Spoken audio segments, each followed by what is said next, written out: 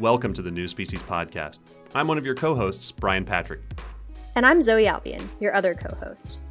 On this podcast, we talk to scientists about their recent discoveries of species that are new to science, but not necessarily new to nature. We talk to these scientists about how they found these new species and why they matter. We learn how they decided that they were new species, and the behind-the-scenes stories of finding them. So join us as we explore the biodiversity of our planet and the scientists who help us better understand it. If you'd like to support this podcast, go to patreon.com/New Species Podcast. Welcome to the New Species Podcast. I'm your host for today's episode, Brian Patrick, and today I'm joined by Brogan Pett. Brogan is a doctoral researcher in the Center for Ecology and Conservation at the University of Exeter in the UK. Additionally, Brogan serves as the research director of Spiderverse, a work group of the Belgian nonprofit organization called BINCO. He's here today to talk to me about his paper in the March 14th issue of Zootaxa, in which he and his co-author describe a new species of spider from Madagascar. Welcome, Brogan. Thanks, Brian. It's absolutely a pleasure to be here, and I'm a huge fan of the podcast. Wow, there aren't... So you're the two. You're one of the two. You have described a new species of spider. It's in the family Coryneidae, which are generally what a group of spiders we associate that kind of like ant mimics. So specifically, there's a subgroup of those, the Castorini, where you're doing stuff here. But these are not ant mimics. These are mimicking, if you want to say, something else, right? Can you tell us a little bit about these spiders? Yeah, absolutely. So the Coryneidae, as you correctly say there, are very often ant mimics or mimicomorphic. There are two subfamilies within this family, the Coryninae and the Castinerinae, which, as you've just mentioned there, the Castinerines are the subfamily from which the spider that we've just described in this paper belongs to. And very commonly, they do mimic ants, and the vast majority do. But this specific species, Coppa sacculava, belongs to the genus Coppa. There are a couple of species from continental Africa, and this is the first one, this is the only valid one at the moment described from Madagascar. And you say the only valid one because there are two others that were described, but nobody can find the specimens, and one was done by a specimen that no reasonable person would have used to describe a species, that sort of thing, right? Yeah, absolutely. So the other two have been declared nomina dubia, which means they're invalid now, and those names can now be used again because they were based on either a juvenile specimen or they were described very poorly more than 100 years ago. And I know in one instance, the type material or the sort of name bearer of that species was then destroyed during the bombings in Germany in World War II. So both of those other two species have then been invalidated. So this is the first species of Coppa, the only currently known valid species of Coppa from Madagascar at current. So these spiders are actually cryptically coloured. They're a dull brownish orange, which is quite rare for the subfamily, more generally. But the sort of the way they're referred to on the continent is cryptic lycosiform coloration. So if you're out doing survey work in the tropics or the subtropics, and especially on grasslands on fine evenings, you see tons and tons of wolf spiders or Lycosidae. And on Madagascar, for whatever reason, they appear to be in much lower abundances, and they're also much less diverse. So on Madagascar, this genus of Castinerine spiders, Coppa, they've actually radiated extensively. So there's actually about 40 undescribed species of this genus on the island. So they're really, really interesting for that reason. And the strange quirk they have here is, of course, they actually aren't mimicking ants, which is what the vast majority of others in the group do. Yeah, they're mimicking kind of the wolf spider, so they're almost filling in the ecological niche or the little role in the ecosystem that a wolf spider would do, and so they've kind of taken on the wolf spider body form, right? Yeah, absolutely. And whilst I think we definitely need a little bit more data and for the sort of revision of these this copper radiation on Madagascar to be published before we can make any sort of like ultimate claims, basically. It definitely lends itself towards filling that niche and that sort of contrasting, dull coloration that enables an organism to survive and thrive on the sort of leaf litter on the forest floor. That seems to be what's happened on Madagascar, is that they've maybe radiated into those niches, and that's why you have this really high species diversity on Madagascar. And again, just to reiterate, and on continental Africa, there's only 2 species, of which one covers it has an absolutely enormous distribution, potentially owing to its abilities as a generalist. So these are relatively common spiders on Madagascar. There's just so little work done there, correct? Absolutely. I wouldn't necessarily say they're very, very common. Well, relative to the mainland, there's so little work done. Yeah, sure. So definitely diversity is substantially higher. I think with Castionera and corinids generally, they aren't hugely abundant. They aren't a massive feature of sort of common collecting expeditions or collections, because it's Charles Haddad who's done an awful lot of work in the Afrotropics on this group, and he sort of hypothesized that this was due to them having some very sensitive tarsal scopuli, which are sort of like dense patches of hair that when they encounter something like the rim of a pitfall trap, they're able to sense that and then, flee instantly from a substantially different substrate. So that might explain why in many sort of pitfall trapping collections, which are focused on epigeal arthropods that hunt along the surface of the ground, dwelling stuff. Yeah, absolutely. Which is why you don't see huge numbers of corinids in these samples. But if you were to go out at night, you would see a lot of them running around, and their sort of relative abundance is actually a lot higher than their representation in collections commonly. In these spiders specifically, we're saying that they mimic wolf spiders. So here in the United States, most people get an idea of like a very large spider, but wolf spiders vary in size from just a few millimeters, like a quarter of an inch, up to like a couple of inches when their body's all spread out. These are relatively small though, right? As I recall, they're male's about 5.5 millimeters and the female's about 6.5 millimeters or so on average. Yeah, sure. So definitely the most conspicuous of all of the wolf spiders are going to be the much larger species that have a sort of much more lasting impact on people's memories. But actually from pitfall trap projects and projects focusing on ground-dwelling spiders, they're enormously abundant in most tropical, subtropical, and even temperate systems, and the size ranges are absolutely enormous. I know from previous work in Paraguay, we have sort of 10 species of wolf spider from this one small grassland site, and the morphological size separation goes everything from some of these smaller spiders that we find in these studies all the way up to the very largest spiders there. So there's a lot of very small and intermediate sized species there that people often overlook and maybe think that they're juveniles or subadults of a different species. Yeah, no, we have the same thing here in North America, even right where I am. They go from just the little tiny things that are just a few millimeters long, less than a quarter of an inch, up to the big giants. Yeah, absolutely. Do we have any idea what these corinids are doing, this particular species, this new one, is doing ecologically? Did you just collect this in a pitfall trap? Was this hand collected? How exactly did you get this particular one? Yeah, okay. So they were collected using just nocturnal hand collecting. So it was all active collecting with vials.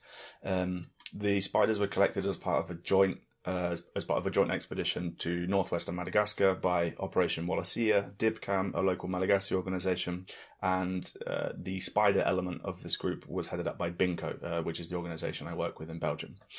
And the spider surveys conducted as part of these generally yearly expeditions all occur at night, which is when the diversity and activity of our target groups are highest due to their activity patterns. As far as the ecological information that we glean, we do sort of 6 or 7 routes at each of the satellite camps on which we work, and we take university students out on these night surveys, and we find sort of 5 sites in forested areas, 5 sites in grassland areas, 5 sites in sandy areas at each of these camps.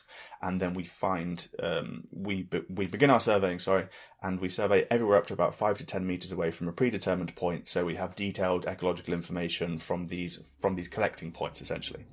But that doesn't give us the most intricate view of each individual species within that sampling events, ecological nuances, for example. So the actual detailed ecological information that we have at the minute is reasonably low. I think there's still more than 40 undescribed species from this genus on Madagascar, and until that sort of picture is complete, the specific niche and how this large radiation of this genus is able to coexist on Madagascar, the picture is currently somewhat unclear. I mean, but we do know a little bit about these spiders, right? Because yeah, sure. First, you know the habitat specifically that was caught in, and also these are not going to be. Most people think of a spider, they think of something that builds a web. These are going to be wandering spiders. They don't really build a web. They're the kind that just go around and hunt on the ground, right? Yeah, absolutely. And so the region itself in which these spiders were caught, it's not the lush evergreen rainforests commonly associated with Madagascar in the east of the country, but it's the dry deciduous forests in the north and the west of the island, with the central mountain range dividing Madagascar into that sort of eastern lush rainforests and the sort of western dry forests of the west and the north. So yeah, we know some basic broad level ecological information about the species. There are huge numbers of endemics all across Madagascar, of course, and we find that absolutely no different up in these northern forests that are often quite neglected as a study system in compared to the rainforests in the east. Well, everybody wants to work in the rainforest, right? That's the greatest place to work. Yeah, absolutely. Well, luckily that means lots and lots of areas like these dry forests in northwestern Madagascar have gone almost completely unexplored for a very long period of time. And then we have the privilege, obviously, of working there and describing all of these new taxa.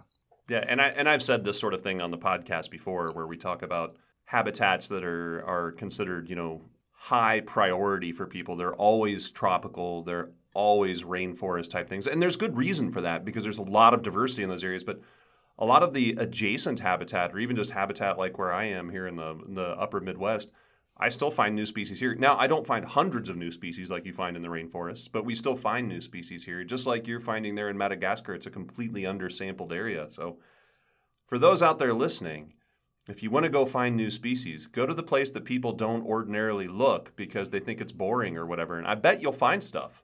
And I'm sure that's probably your experience as well.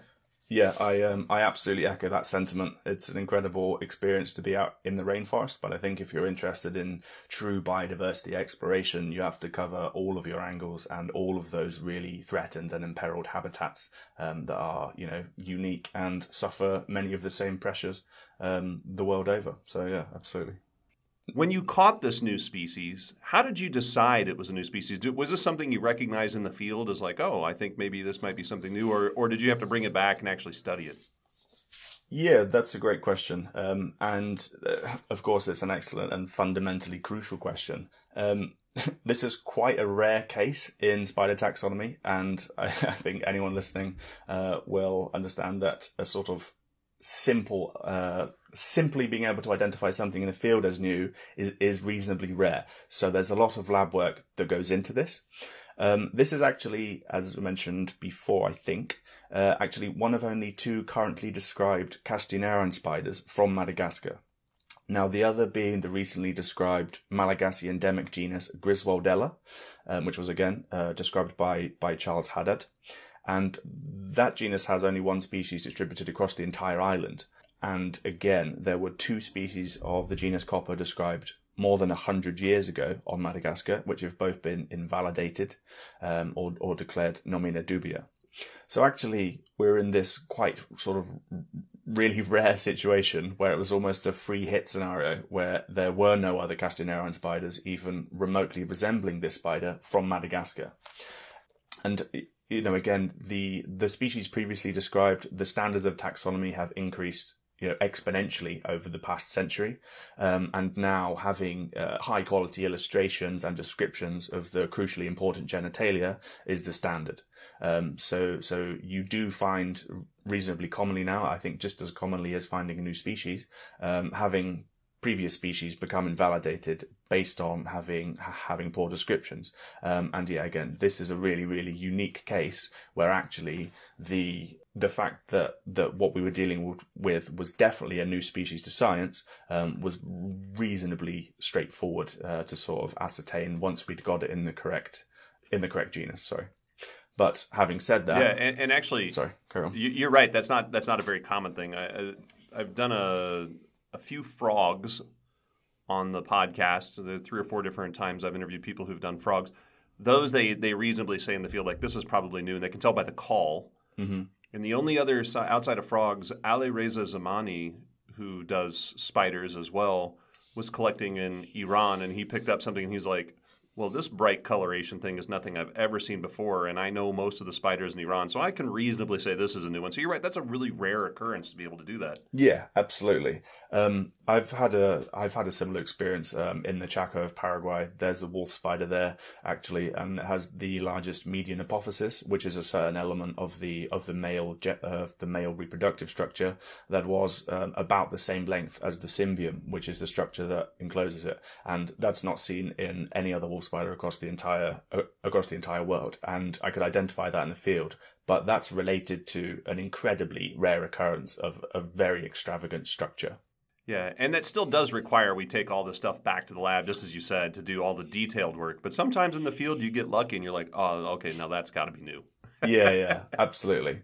So going on from this genus Coppa, as I mentioned, so Charles Haddad's obviously putting together this 40 or more species revision on Madagascar, and in that there'll be much more intricate diagnoses against all of the Malagasy species of the genus Coppa, whereas in this instance we only had to diagnose it against the sort of continental congeners, the other 2 species of the genus on Africa. So you got it described before it became a headache. Absolutely, yes.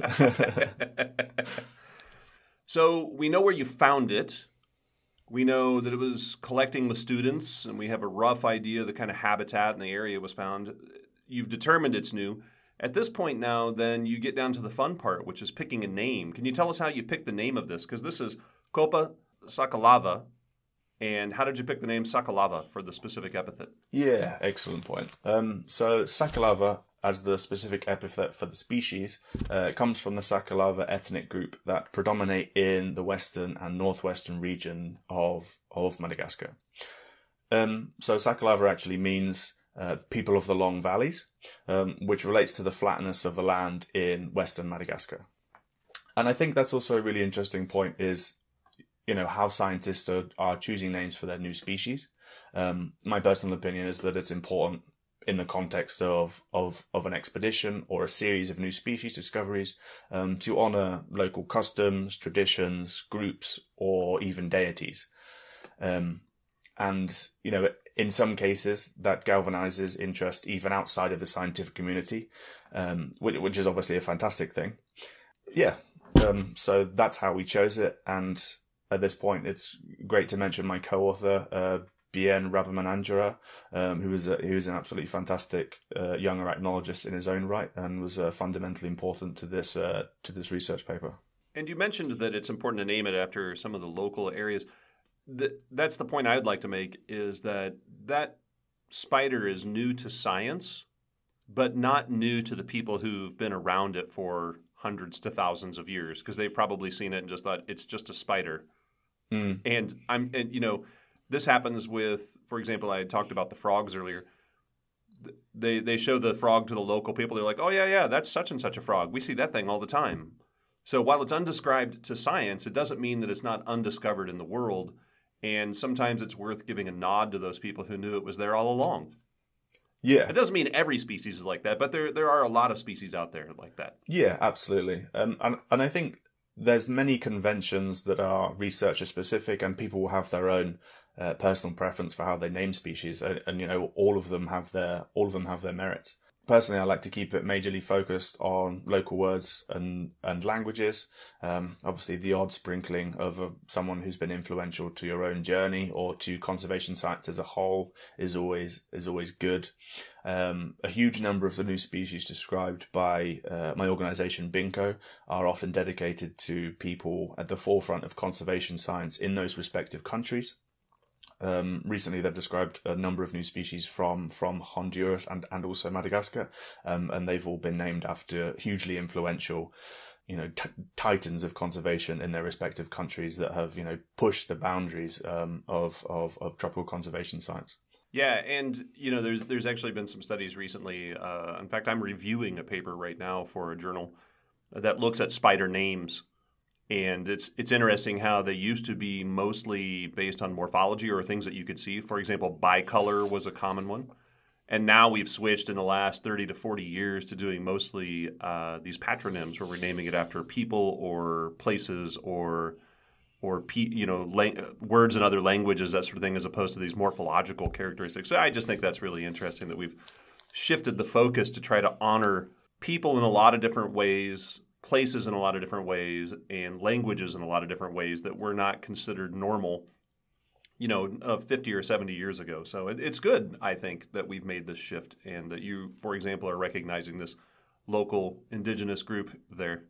Yeah, absolutely. And I mean, there's a sort of secondary benefit there as well sometimes, where I know you've had Peter Yeager on the show, and he had the David Bowie spider, which had an absolutely unprecedented sort of fanfare for the naming of a spider species, and brought the image of this fantastic huntsman spider to the eyes of probably hundreds of thousands of people that never would have actually read the species description itself. So yeah, there's multifaceted benefits to it, and I think it's just like the platform for creating a new species name is a very unique and remarkable one, and I think trying to utilize that as best as possible, is really important.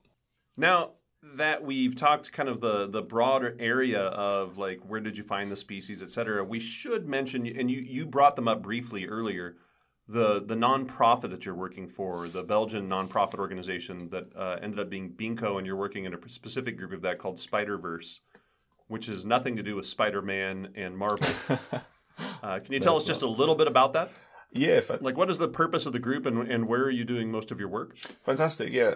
So BINCO, or the Biodiversity Inventory for Conservation, is a Belgian non-for-profit organisation of highly motivated volunteers, aiming to fill the gap or the often missing link between biodiversity organisations and the areas that they study. And one of the core elements is to provide quantitative biodiversity information and promote the primary taxonomic activity, which is the discovery of new species, that can actually contribute directly to the protection of selected, highly imperiled and highly biodiverse regions that we often work and go on expeditions to. Like I'm sure you're familiar, there's a general lack of appreciation in the academic community for a lot of this primary taxonomic work, and outside of that, this sort of collective that we have, there's often this sort of lack of a bridge between someone being an enthusiast in a certain taxonomic group and say a graduate biologist, for example. And that sort of bridge between being a taxonomist and wanting to discover new species and use them as a catalyst for conservation in these highly biodiverse areas, it's often missing. So BINCO is providing the tools, the training, the material, and the means to go on these expeditions for young scientists to effectively contribute to biodiversity discovery and conservation. We're always looking for new members, and our reach is global in scope. The Spider-Verse is relatively new. There's currently only 4 of us, but the sheer number of new spider discoveries and new species awaiting description is enormous. So yeah, if there's anyone out there listening who is thinks it sounds as exciting as it is, which is immensely exciting to discover a new species to science, then please do get in contact with us, and we will arrange training and membership and all that sort of stuff.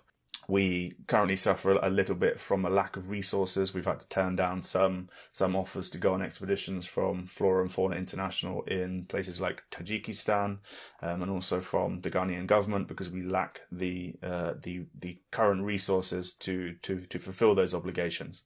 And the key way to do this is through engagement and increasing membership, and just training the next generation of biodiversity scientists. You've touched on this right here, but I want to ask you very specifically. The last question I like to ask a lot of people is, why do you think this biodiversity discovery is so important? You talked all the way around it, but let's specifically address that one question. Why do we need to do this? I have my reasons, and we've talked about it a lot on the podcast. What do you think the most important reason is? Besides the fact that it's just something we should do, but is there a more specific reason? Yeah, I think commonly people try to sort of justify their taxonomic focus or their study organism through sort of its place in the natural environment and its niche, and how fundamentally important it is to this certain ecosystem or such like that. But quite frankly, we're in the midst of the sixth mass extinction. It's not coming in 20 years, it's not coming in 50 years, it's not coming in 100 years. It's happening all around us all the time.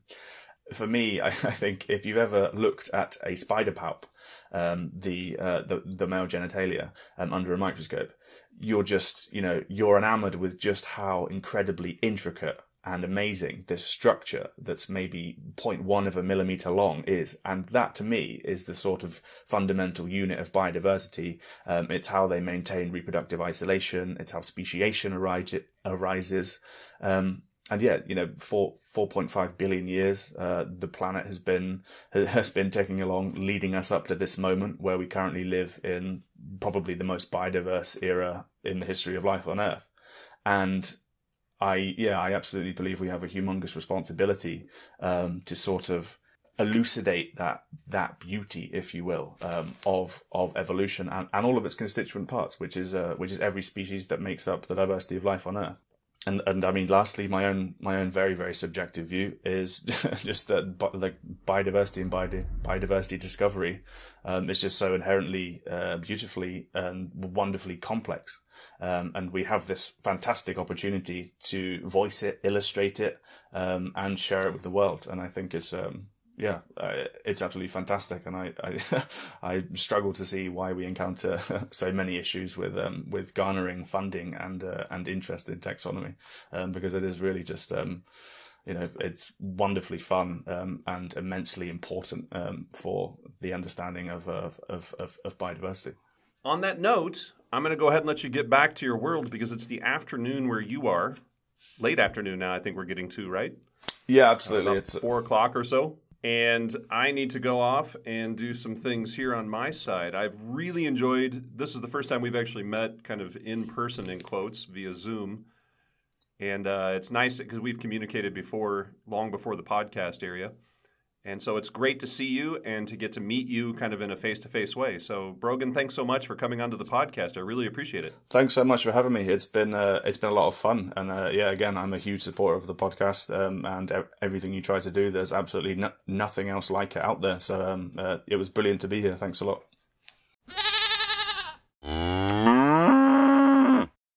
Once again, Brogan Pett's paper is in the March 14th issue of Zootaxa. The title of the paper is A New Species of Copa from Dry Forests in the Northwest of Madagascar. See the episode notes for a link to his paper.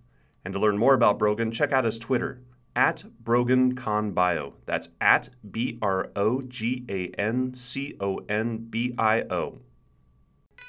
Be sure to follow New Species on Twitter, @PodcastSpecies. And like the podcast on Facebook. That's facebook.com/New Species Podcast. And if you'd like to support this podcast, go to patreon.com/New Species Podcast.